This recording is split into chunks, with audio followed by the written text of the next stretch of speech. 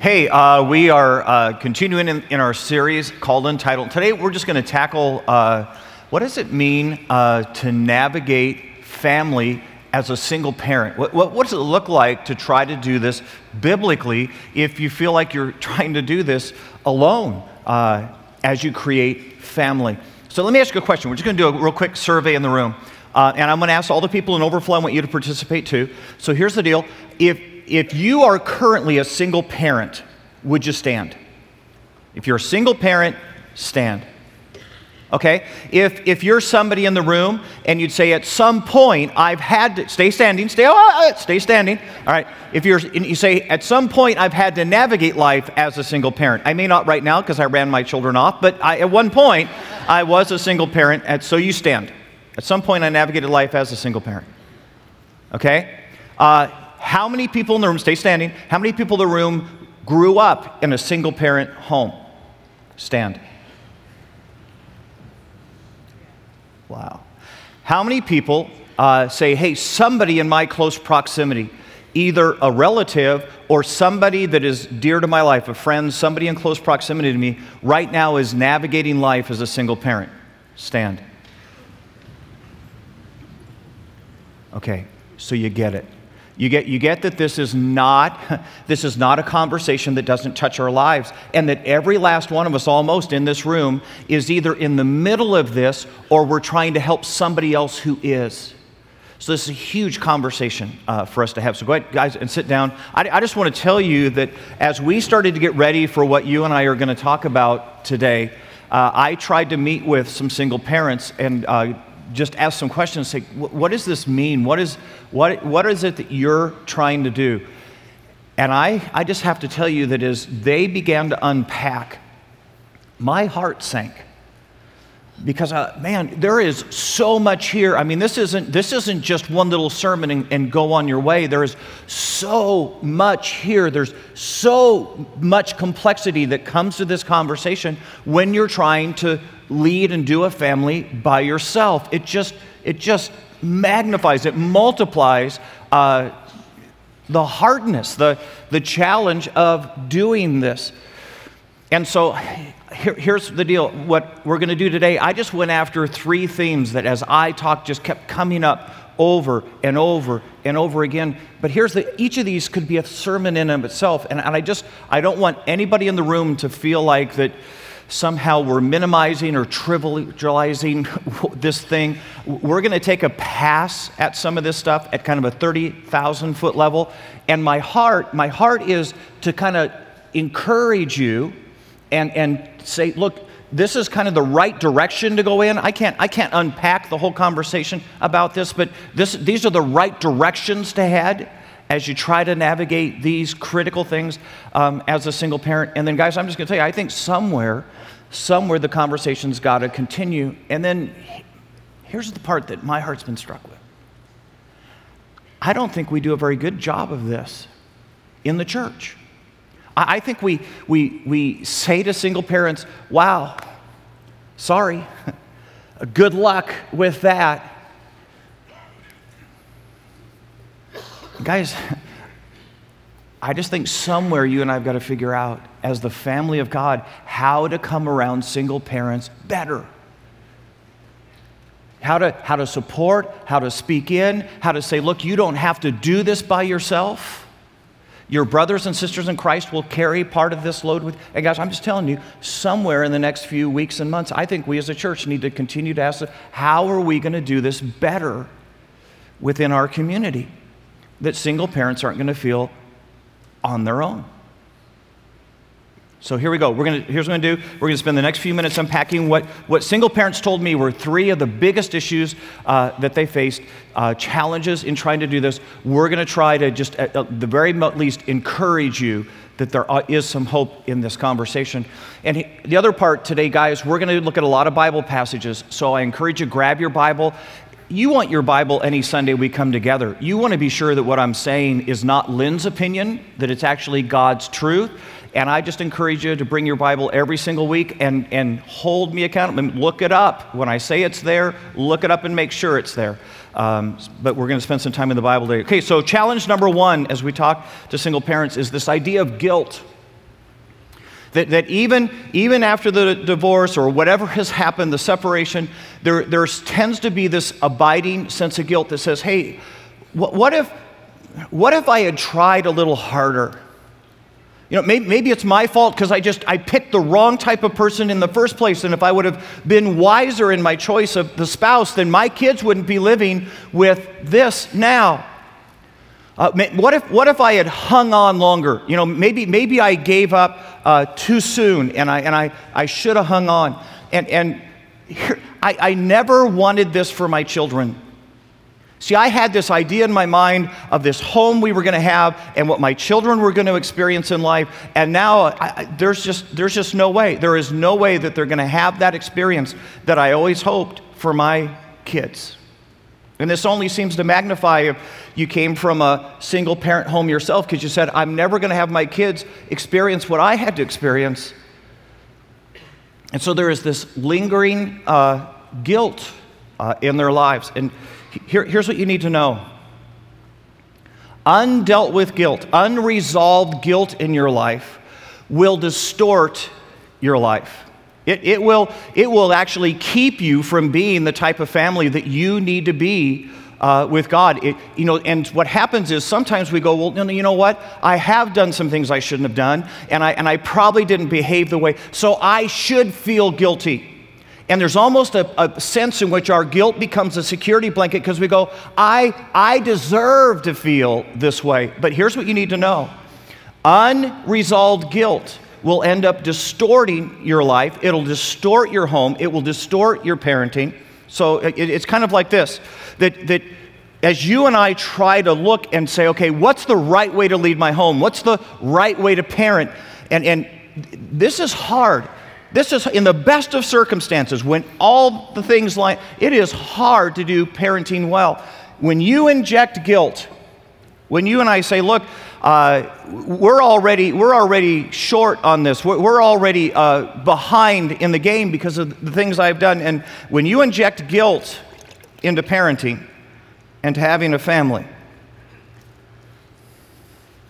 then the answer is suddenly trying to see the answers, trying to know what you're supposed to do next and how you're supposed to behave and how should I respond to that moment in the lives of my children. This gets cloudy.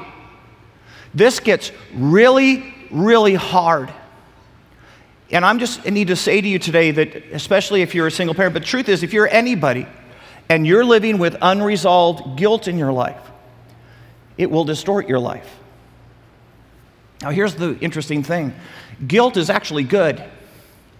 Guilt is actually something that God gave you and me as a gift, and that the Holy Spirit living inside of our lives actually leverages to our blessing.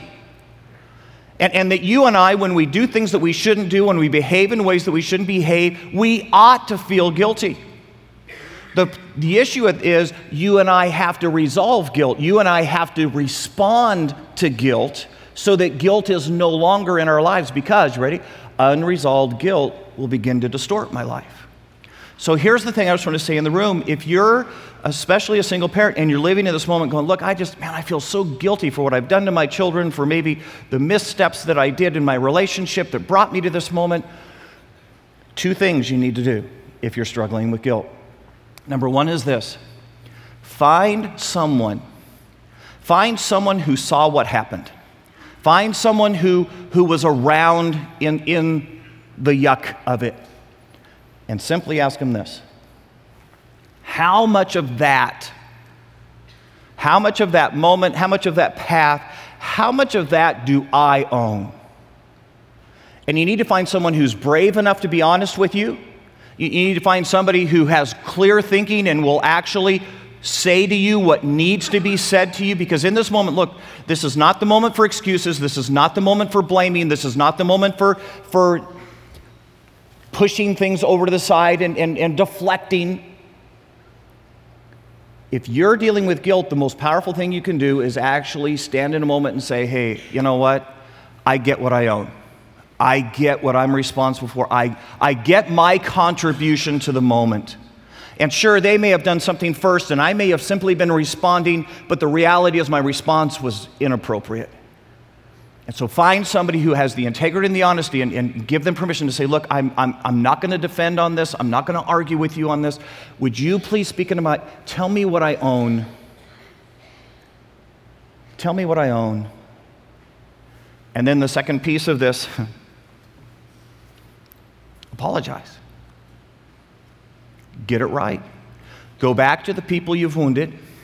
Go back to the people who saw you live your ill-lived moments and just say, look, I just need to say this out loud. I need to call a foul on myself. I just need to tell you, I get it now. And I did not behave. I did not do what Christ would have done in that moment. And I need to ask you for your forgiveness. I need this to be okay in my life.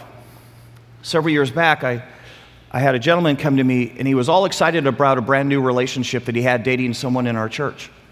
He said, man, she's just such a great girl, and I could just see myself getting serious with her. And I said, don't you dare. Don't you dare.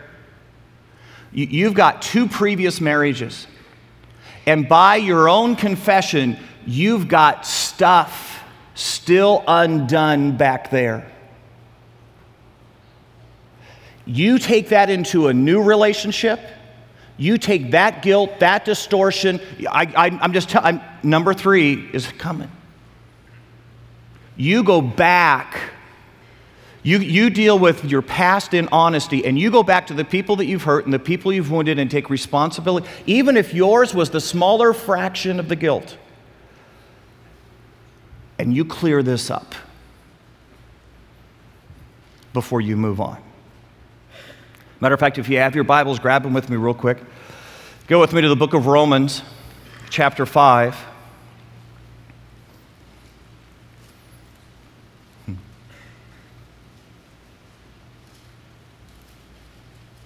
Romans chapter 5. If you're not real familiar, if you go to the back of your Bible and then work to the left, you're going to find this passage. Romans chapter 5, just verse 1, here's what it says. It says, therefore, since you have been justified by faith, in other words, you've been made right by faith, what your past is has been paid for by Jesus, we have peace with God through our Lord Jesus Christ. And I'm just telling you today that if you don't have peace, it's because you haven't made it right. You either haven't dealt with your Heavenly Father about this issue, or you haven't dealt with man about this issue. And in order for you to be able to see your way clearly, and in order for you to be able to move forward in creating a family, you've got to have peace about your past. And it's not going to say the past didn't happen or it wasn't wrong. It's just you've got to be at peace with God and with man about your past. There is an amazing power when you and I decide to deal with it.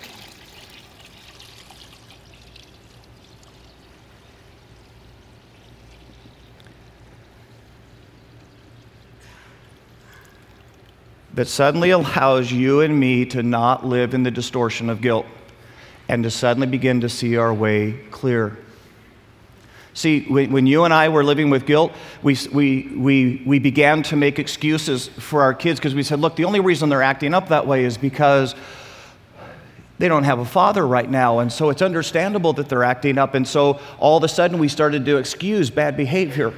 Or we said, look, here's the deal. I mean, they're already in life with a disadvantage, so I better overcompensate. So suddenly the toys at Christmas time are higher than the tree because we're trying to make up something for them. And what we don't realize is that in the midst of that, they're missing some of the most valuable life lessons.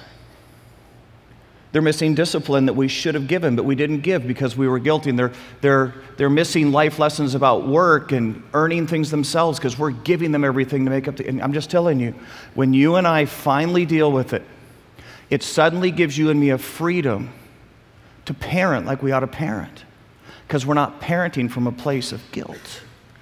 And this becomes a lot clearer for you. So here's my question. Are you dealing with guilt today? Is this where you find yourself? And if it is, then here's my encouragement. Deal with it. Don't you dare keep going this distorted. in this muddle. If you find yourself making parenting and family decisions and you're doing it out of the guilt of the past, then deal with it.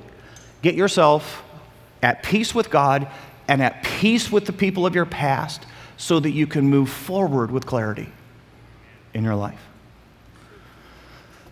Challenge number 2, dealing with mixed messages.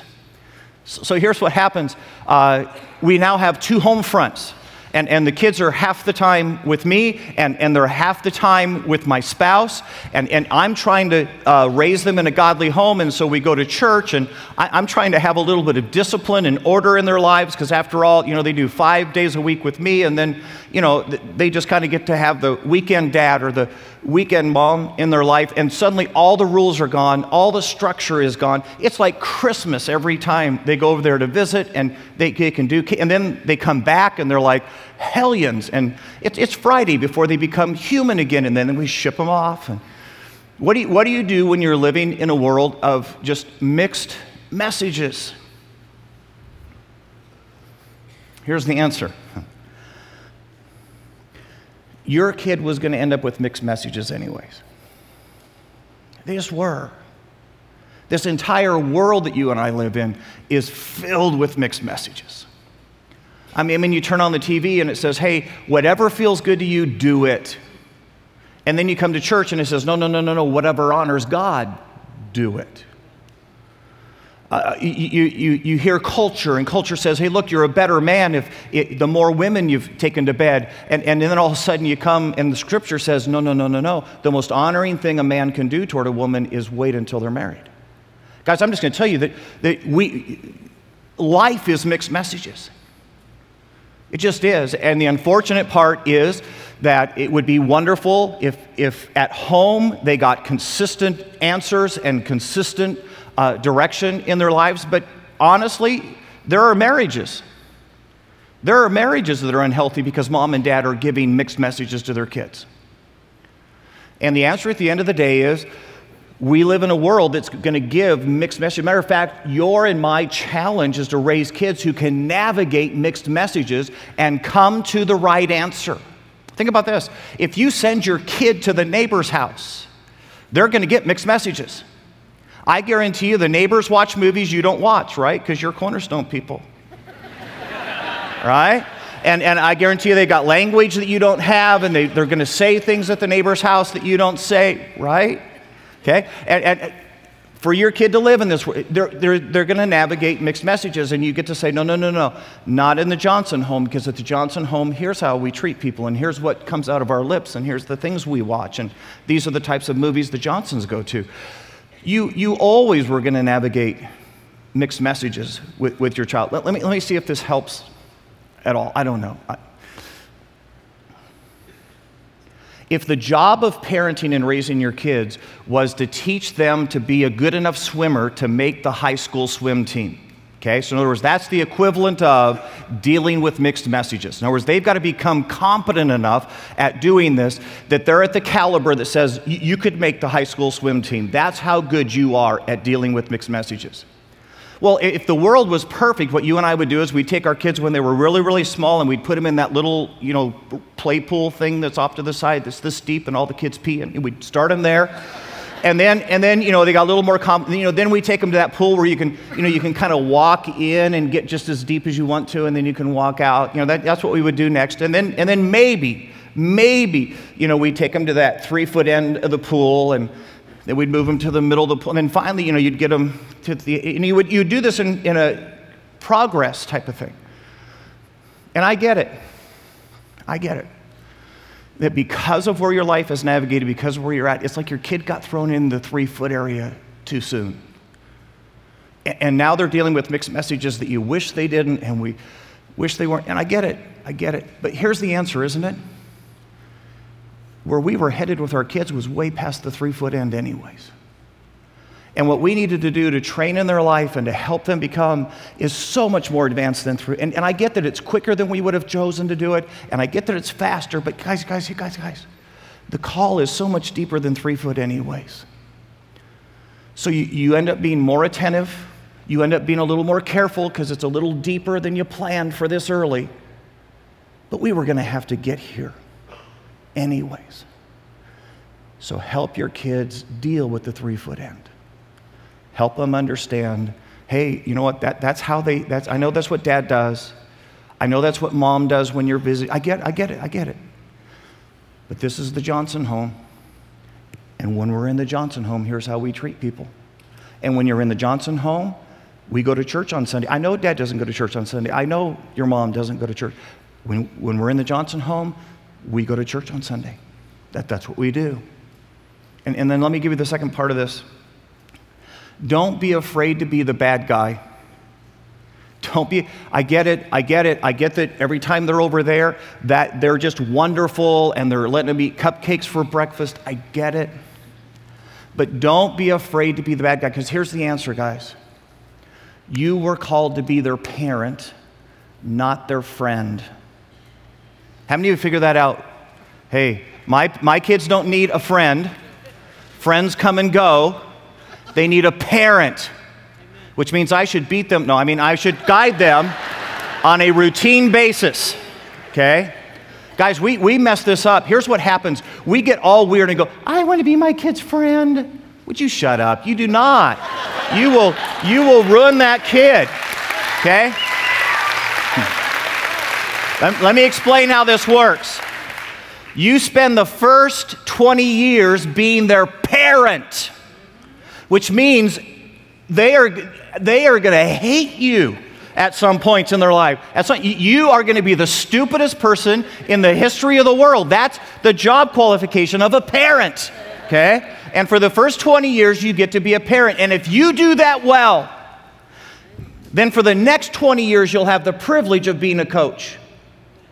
See, they'll come off the field and they'll say, hey, what do you think? And I got a decision to make, and could you give me could you draw on the chalkboard of life for me? And if you've done the first part well of parenting, you'll earn the privilege for the next 20 years of being a coach. And then, you ready? After 40, maybe you'll be their friend. Maybe not, because you probably won't like them very much and won't want to hang out with them. But maybe you'll be their friend. But let me tell you, if you get this in reverse, guys, if you start with the after 40 stuff when they're a kid, I'm going to tell you exactly how this works. When they get to 15 and you've been their friend and you start realizing they are making horrible life decisions, you're going to go into panic mode. And at 15, you're going to suddenly decide to be a parent. And it ain't going to work. So I'm just telling you, I get it. I get that this casts you in the light of being the bad guy. I get that the spouse is over there handing them candy. I get it. Don't be afraid to be the parent, because at the end of the day, your kid doesn't need a friend. Your kid needs a parent. So do what your kid needs, even if it's not popular. Okay? Matter of fact, I got a passage I want us to take a moment and look at. It's in 1 Timothy, so if you were still in Romans, you'd be a little bit to the right. If you closed your Bible, go all the way to the back and work to the left. It's this book of 1 Timothy.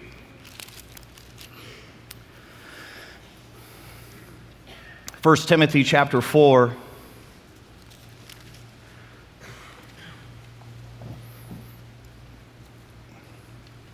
First Timothy chapter 4, verse 12, here's what it says. This is Paul talking to a young man who has taken on the job of pastoring a church. And in the church he's in, most of the congregation is older than him. And he goes, how do I end up pastoring in a church when the majority of the people here have lived longer, done more than me? Here's what Paul says to him. He says, don't let anyone look down on you because you are young, but set an example for the believers in speech, in life, in love, in faith, and in purity. And you go, what? What does that have to do with parenting? Here is a young man thrust in a situation that by all rights is completely unfair. It's an untenable moment.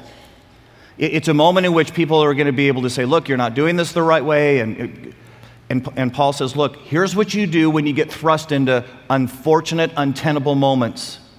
When there's going to be a whole bunch of conflict and a whole bunch of deciding, am I with Timothy? Am I not with Timothy? Am I with mom? Am I not with mom? Be an example. Do the right thing. Don't give in to playing friend. Don't get into playing. Do the right thing. Hold the course. And what Paul's saying is that eventually, those people will figure out that you're a godly man, and they'll let you be their pastor. Eventually, guys, I'm just going to tell you, your best shot when your kids are getting mixed messages is for you to hold the course with the prayer and the hope that eventually they go, oh my goodness. What God is doing with mom, what God is doing with dad, the difference in her life versus their life, the difference in his life versus their life, wow. Wow. What an amazing example. And they follow. It's how you lead when there are mixed messages. You do the right thing.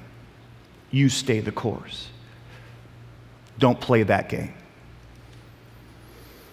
Third challenge. Absence of a male. Absence of a male. Guys, I can't even tell you how huge this is.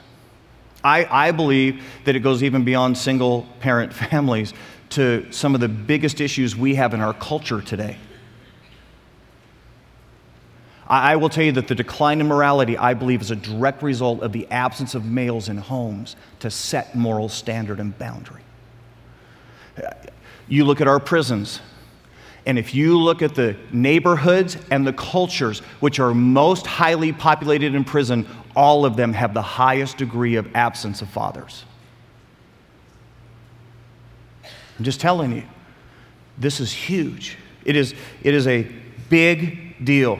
Our welfare rolls, the reason they're brimming over the top, I guarantee you can link to absence of males in the culture. So what do you do? Because there's a whole bunch of us in the room who say, look, I'm raising kids, and especially for the females in the room, going, look, I'm raising kids, and I've even got some boys I'm raising, and how do I tell them, how do I teach them to be a good male? I mean, what do I do? I'm not even a good male. Hopefully, okay? I've got daughters, and I mean, there's just something about the bond of a daughter to a father, and I mean, how do I ever provide that? My desperate fear is that if she doesn't have some sense of how a man is supposed to treat her someday, when she starts dating, this is going to be catastrophic. She's going to be willing to date any jerk because she doesn't know any better. What do you do with the absence of a male? Okay, so let me give you two suggestions. Number one is this: begin to point.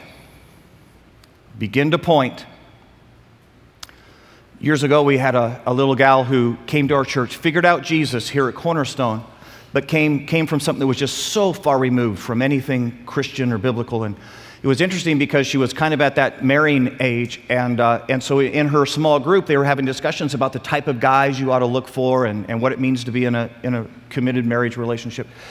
And part of that just blew her mind. And she's going, wait a minute. I'm supposed to marry a guy, and then he's supposed to lead? Oh, no. That ain't going to happen. I mean, that would be stupid, right? I mean, why would you let him lead? Why? I mean, wouldn't that just like kind of smother me as a female? And wow, what terror would that bring when he starts making horrible decisions? Wow. And so this conversation goes on in their small group for weeks, and she cannot get it. She cannot grasp it. It just sounds like the stupidest thing that was ever written in the Bible. And finally, one of the women in the small group realized, hey, I'm not going to be able to show her enough verses. I'm not going to be able to tell her enough stories to get her to understand what Scripture's teaching on this. So here's what she did. She went to her friend, to the little gal named Dina, and said, Dina, here's what I want you to do. I want you to spend the next 30 days, and as you walk through the church, would you look at what you believe are the best marriages, the best relationships, the ones that you say, boy, if I could ever meet a guy and if I could have a marriage like that marriage, that's the marriage I'd want to be like. She said, look for that, and then you come back and tell me what you see. 30 days later, Dina walked in the room and said, I so get it. Because what she was able to do was see healthy marriages where guys, instead of being passive, were stepping up and saying, no, I'll lead our home spiritually. If there's going to be a problem in our family, I'll be the first one to go meet it. My wife doesn't have to spend her days in terror wondering, because she knows she's got a husband who will step in front and care. And in the midst of that, I'm not going to smother my wife. I'm not going to hold. You kidding me? I want my wife to. I'm going to give her freedom, and I'm going to give her all sorts of. My job is to provide the freedom. And all of a sudden, Dina said, "Man, if I could have a marriage where a man led, I'd sign up today." Guys, you do the same thing for your children. You need to point. You need to look and say, hey, did you see how that dad just treated his kids? Boy, that was a great dad, wasn't it? Did you see how that man just treated his wife? Boy, that was honoring, wasn't it? And you need to get really, really good at pointing and helping your kids to see the right modeling going on. Second thing, you've got to be willing to allow others. You got to be willing to allow, if there ends up being a man or a family who says, look, we're willing to spend time with your child, that you have to be willing to let them spend time with your child. You just do. I'm 9 years old. My parents had gotten divorced. And it's interesting, the very next summer, my Uncle Marty called up my mom and said, hey, I need some help around the lawn business. He was a professional maintenance guy, went around, did lawns, people's homes. I need some help. Would Lynn come and help? My Uncle Marty paid me $2 an hour, $2 a day, $2 a day to mow lawns. And we would work 10, 11, 12 hours sometimes. And on one regard, you might go, wow, Lynn, sounds like you got kind of ripped off. Not a chance. You know why? Because as I lived those summers in Uncle Marty's home, I got to see how a man treats his wife. I rode for hours in his van with him between jobs, talking man to man. I watched when he had children how he cared for his boys. And I am going to tell you that all of my early references of manhood come from my Uncle Marty. I'm just going to say to you that if the opportunity comes and a healthy marriage, a healthy home says, hey, can your child come with us on vacation? Can they come play at our house more often? The answer needs to be absolutely. Because I want my child to be able to see how a man treats a woman when they don't agree in a godly home. I want them to see how parents discipline their children, how men discipline their children in a godly home. And so you have to be willing to allow. I got a feeling that me being gone all summer was probably pretty lonely for my mom. It was very wise of my mom to let me do that. Matter of fact, let me encourage you just a little bit. Grab your Bibles another time. Go with me to the book of Psalms. I think that if you're here today, especially as a woman, and you're navigating this idea that says, man, there's just no father figure in my child's life, Psalms is going to be right in the middle of your Bible. Psalms chapter 68. I want to give you a promise here in Scripture. You ready for this? Psalms chapter 68, verse 5. Here's what Scripture says. Talking about God. You ready? God is a father to the fatherless, a defender of widows, is God in his holy dwelling. And I just want to say to you that if you're navigating this by yourselves, ladies, God sees, and God is willing to fill the gap. Your children aren't fatherless because your heavenly Father is stepping in. And he may do this by involving other males, he may not. I'm just telling you, your children are not fatherless because their heavenly Father cares. And he is filling gaps. I promise.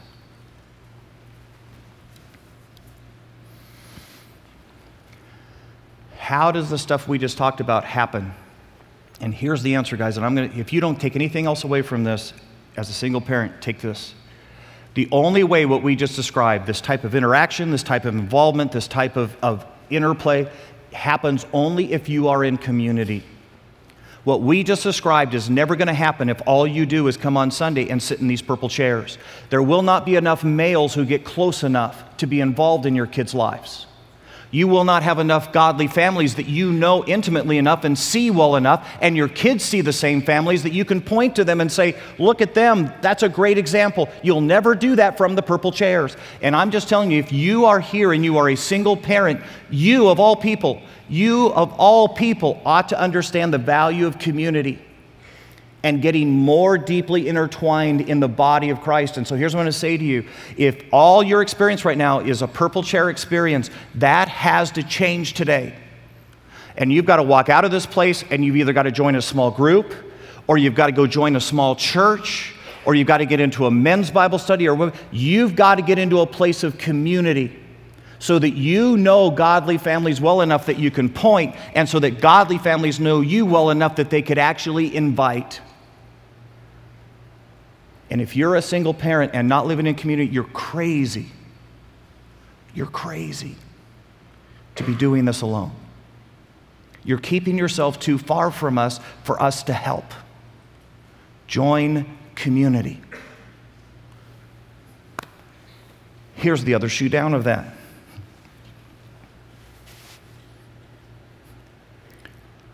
If you and I are the church, and if you and I are going to give any help to single parents, then you and I have got to be living in community. See, when they join the small group, we better be there. When they go to the small church, you and I better already be there, so that they can join us in community, so that you and I can hear the story, so you and I can know their life and say, you know, I can fix that car. I can help you navigate your checkbook. I can help you figure that out. But you'll never do that from the purple chair. You and I will never do this. And let me give you one more passage. You don't have to go there. I'll read this one for you. It's in the book of James. But let this one sink into your hearts. It's James chapter 1, verse 27. Ready? Religion that our Father accepts as pure and faultless as this, to look after orphans and widows in their distress, and to keep oneself from being polluted by the world. You get that our modern day orphans and widows are our single family homes. That if you and I as a community of believers neglect to do this, we have missed the very heart of the church. And so here's what I just want to say to the rest of us that maybe aren't navigating this right now. Here's some things. If you know a single family home, what would it mean to take one or two or several of those kids with you when you go on family vacation next year? Just so they could ride in the car. Because I'm just telling you, weird stuff happens in the car, right? But they'd see how real families that love God handle the car. And you get that there's conversations that are going to happen, and there's just life experiences, and that kid doesn't have any other place to get that. You realize how powerful just to take a kid from a single on vacation with you, just to make your life available to them. Let them come over and play. Let them spend the night. Take them to the game on Saturday. I don't care. What does it mean to involve that child in your life, to see your home that's different than their home, so that they have a reference point? Number two, I cannot overestimate or overtell you the power of men serving. Man, I'm just telling you, this is one reason you serve. It's so that you rub up against children who don't have male role models. And I get it. You go, wow, I don't know if I like children. I don't care if you like children. Children like you. And children don't have a reference point for a male in their lives. So once a month, go to our student ministry. Can I tell you, when I was a youth pastor, I could tell girls immediately who did not have a father at home. You know why? Because the girls who had fathers at home who treated them the way they should be treated walked in the room, they say, "Hi, Lynn, how you doing?" I say, "I'm doing great." Girls who were at home and didn't have a male who treated them like they needed to be treated, they'd walk in the room and they just, because they didn't know what it was like to have male affection in a appropriately godly way. And I'm just going to tell you that if the little girls of our church don't learn that, there'll be a 16-year-old who will teach them. And guys, I'm just saying, there is a power when males serve.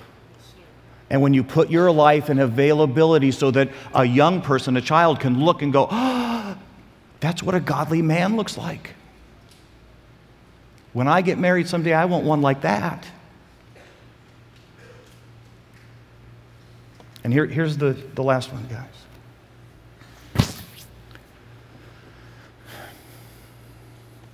I just think somewhere we're going to have to get a singles ministry going here. We've got one for the older singles. We don't have one for this age group. There is so much to navigate. How do we not have a pastor who can speak into their lives and a community where they can go? You just need to hear a pastor's heart that says, "I think this is a horrible answer." And the answer is right now, we need to figure out how to afford it. And so I'm just going to say this, that I'm not here to raise funds. I'm not here to do that. If you don't tithe, and if the conversation we just had doesn't make sense to you about giving and why we give, then I don't even know what else to say to you. But would you even think about today, would you just pray about, if you're someone who's not already tithing, what it would mean to move your giving up? If I were to say to you, and I promise you, if we do that, we'll go get a singles pastor. We'll go after this. If you'll help us go after this. Let's be the church that takes care of the widow and the orphan. Let's pray. Hey, dear Lord Jesus, we simply come to you this morning, and God, our hearts are just heavy with the challenge that our single parents have right now. And God, I pray honor on them for what they're doing. What they're doing is brave and it's courageous, and God, we wouldn't want the assignment. And I'm just going to ask that you would come alongside them and be a father to the fatherless, that you would hold their arms up and give them strength in the moments when they're ready to give up. But God, maybe the thing that we needed to say out loud today is, let's start being the church. Let's start caring for the widows and the orphans that are sitting right next to us in our services. Let's start getting involved in their lives and stop making this just a purple chair experience. Let's live in community so that I know that you need help. And I can invite your kids to go on vacation with me, and I can serve so that they can see me model manhood. And God, maybe this was a call for us to move, to be different, to help. In Jesus' name, amen.